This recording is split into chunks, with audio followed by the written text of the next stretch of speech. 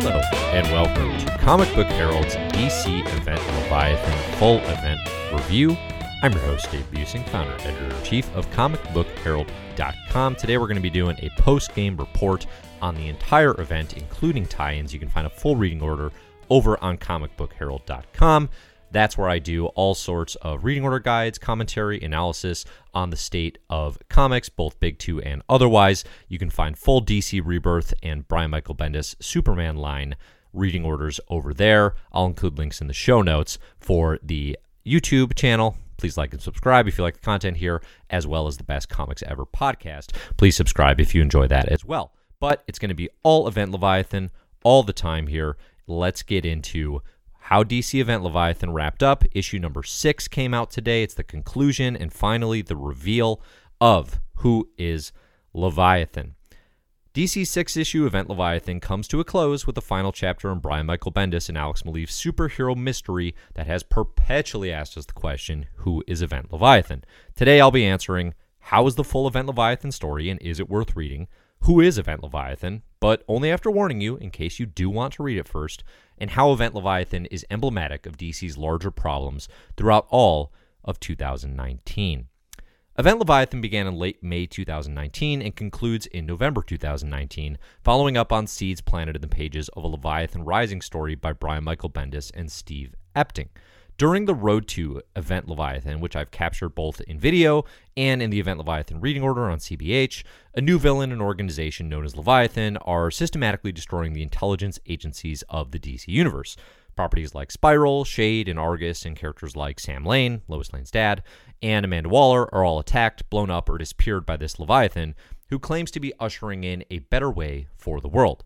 Leviathan's ethos is reminiscent of bitter former heroes recognizing that their traditional methods of beating up bad guys and sending them to escapable jails is not curing the world of all that ails it. I think actually one of the first thoughts a lot of people had, and definitely that I had, was similar to the Red Hood, Jason Todd, and his post Under the Red Hood story arc, which has been a Robin who was killed by the Joker coming back and telling Batman, you need to end the Joker, your way is not working. Leviathan, I think, is evoking a similar ethos, but on a much larger scale. For my money, Event Leviathan is the continuation of the spy games Brian Michael Bendis and friends built in the pages of Action Comics, and that's where the story should have stayed. Truly, if Event Leviathan's 6 issues were just Action Comics number 1012 through Action Comics number 1017, I genuinely believe I'd still feel generally positive about Action Comics. Looking back at my mid-year picks for DC's Best of 2019, I had Action Comics right in the middle of the pack. If you throw in an arc by Bendis and Maleev, a creative team that did work on Daredevil I'll always consider transformative in my own assessment of modern superhero comics, it's really likely I would have been tempted to keep Action high on my favorites from the publisher. This is all extended by the fact that this event story will continue in the pages of Action Comics number 1018. But I'm getting a little bit ahead of myself. Nonetheless, the distinction here is, if this was just Bendis continuing his spy games in Superman comics, in Action Comics specifically, I think I would feel more favorably about it than segmenting it off and calling it a DC Universe event. It's easy to forget now, but Superman Leviathan Rising Special Number 1 was a legitimately exciting moment for DC Comics. An oversized issue that effectively built the mystery of Action's Leviathan and teased the coming Jimmy Olsen and Lois Lane series as part of the Superman line. Plus, Action Comics was reveling in some genuinely fun additions to the Superman mythos, including Clark and Lois's alter egos in the world of Spiral's spies. I love Chaz. Chaz Superman is an excellent Bendis addition. The problem, of course, is that here we are 6 months later, and that special was the peak of the entire Event Leviathan affair. It is extremely challenging to pull off superhero mystery comics based around a big reveal. This hasn't stopped DC from hungrily grasping at the hook of a big reveal, and we can probably blame Identity Crisis and even Watchmen for this. They've done it this year, whether it's Heroes in Crisis or Event Leviathan. And the problem with waiting as long as Event Leviathan does to reveal the answer is that unless the mystery is deeply interesting, the delay actually has the effect of diminishing the question. Not Renee Montoya the question, she's still cool as hell on the pages of Lois Lane. But here we are with an answer to who is Leviathan, and I generally lost interest a long while ago. At its core, there are a lot of ideas within Event Leviathan that feel tantalizing. The mystery of the Leviathan requires the assemblage of the greatest detectives in the DC universe, which here means Robin, Damian Wayne, Batman, Lois Lane, Green Arrow, Plastic Man, Question, and Manhunter. It's an odd team, to be sure, but idiosyncratic enough to show promise. Green Arrow and Damian Wayne have shown a surprising amount of chemistry since DC Metal, actually, and both Plastic Man and Lois Lane have a nice way of needling Batman when he's at his grouchiest. Kate Spencer, Manhunter, is definitely the oddest addition, but considering the character's been more or less MIA since her quite underrated 2000s heyday, her return is actually pretty welcome. As a full-scale event, Event Leviathan is simultaneously tight. I have 14, now I think 15 issues listed on my CBH reading order, but it's tight and it's confused. The non-main event or Action Comics issues come from Supergirl, Silencer, technically, and Wonder Woman Annual number 3. Only Supergirl could be considered in any way additive, so while Event Leviathan gets credit for not overburdening readers with disconnected tie-ins, its worthwhile read ratio is still very, very low. Even stranger, Action Comics, the Bendis written series that got us here, becomes less and less focused on Event Leviathan over time, to the point that I haven't even included the most recent issues in the event reading order. This is genuinely strange. I think the expectation is if a creator is launching an event out of one of the comics that they write, 99% of the time that comic also ties into the event. An example would be like Donny Cates writing Venom and Absolute Carnage. It would be quite strange if Venom suddenly decided to tell a non-Absolute Carnage related story. That's what Bendis has been doing in Action Comics for 2 or 3 issues. It's kind of bonkers. Honestly, I think Event Leviathan speaks more broadly to a huge problem DC Comics has had throughout 2019. Their line of comics is horrendously disconnected, and their events claim major ramifications that never really get supported outside of the primary creator's attentions. In the case of Event Leviathan, like I just mentioned, the ramifications have even begun to slip from Bendis' own Action Comics. Through 2019 to date, we have Event Leviathan, part of the Superman line by Brian Michael Bendis et al., as well as a whole host of others. Heroes in Crisis, part of the Tom King Clayman Mitch Gerads verse. You're the Villain, part of the Justice League line by Scott Snyder et al. Doomsday Clock, part of the Jeff Johns Gary Frank vision for the entire universe, and technically also Legion of Superheroes Millennium, which is the other half of the Superman line by Bendis. Okay, long story short, it's an absolute muddled mess. Now, you could make a case that if these stories stood on their own as strong superhero comics, the continuity tangles wouldn't necessarily be that big a deal, but by and large, they don't stand on their own. And Big Two events inherently reflect some sort of status quo shift for parts of the shared universe. Otherwise, why not sell it as part of a single series, like I argued for Event Leviathan in Action Comics? Sweeping accusations thrown at editorial are too common, I think, by comics, critics. But in the case of 5 disconnected major events over the span of a single year, it's a failure of editorial to ensure cohesion and coherence across their properties. Event Leviathan suffers because it's a story involving DC's biggest players, Superman, Batman, even Batgirl, all at the heart of this, and it's unclear how or if that will in any way impact stories in the pages of Justice League, where those same players are currently awash in Year of the Villain.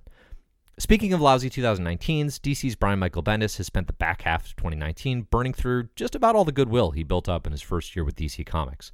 Because of his status in the industry as one of the biggest comic book writers at either of the Big Two, for nearly 20 years, Bendis gets a ton of flack, and some of it's earned, but much of it's overstated.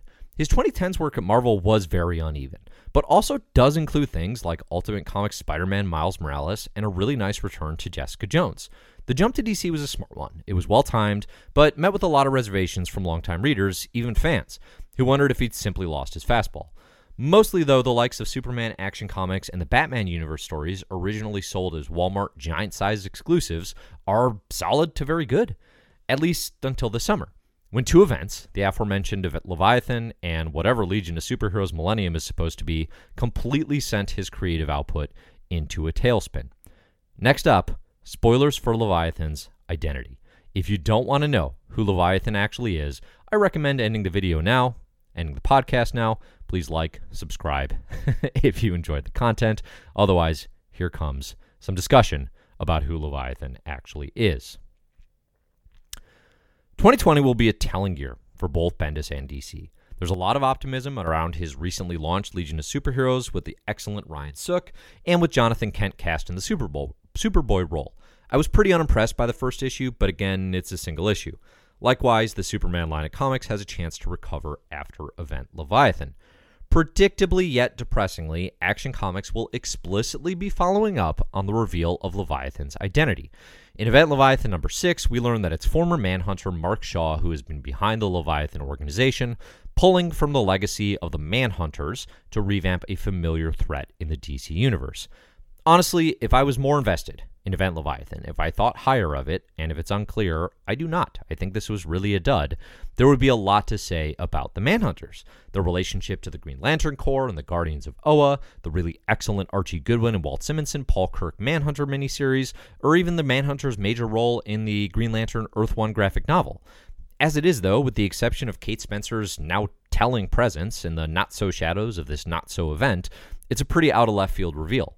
Personally, I prefer when a mystery like this reveals someone who has actually been a part of the story all along and is simply unexpected. The final act introduction of a brand new player kind of sucks. And yes, I know Mark Shaw, Manhunter, is a character who has been in DC Comics since like 1975. He plays a role in Manhunter-related events, whether it be Millennium in the 80s or, again, the Kate Spencer series with some of those Infinite Crisis crossovers in the mid-2000s. But Mark Shaw is not a name that we've been playing with in the pages of Action or Event Leviathan, or if he has, it was so under the radar as to come out of left field to me. So a Superman vs. the Manhunters story on its face in the pages of Action Comics is not a bad idea.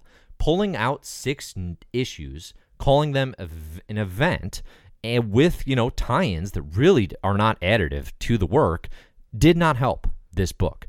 I think it was a book full of potential. Again, I really like Bendis and Maleev together as partners. I think Maleev's work here in the DC universe, I think at this point, we know what to expect from Alex Maleev. If you loved his work on Daredevil, if you liked even his work with Bendis on like Moon Knight, that's a lot of what you're going to be getting.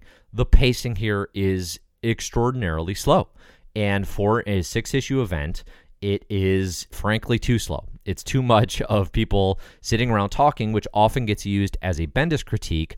But in this instance, I often like that. I often like people having conversations. The problem with this event is when they're just talking about a mystery and talking about the need to solve the mystery, is that very little progress is actually being made. People don't really solve this mystery so much as eventually Superman just meets Leviathan and he shows him who he is.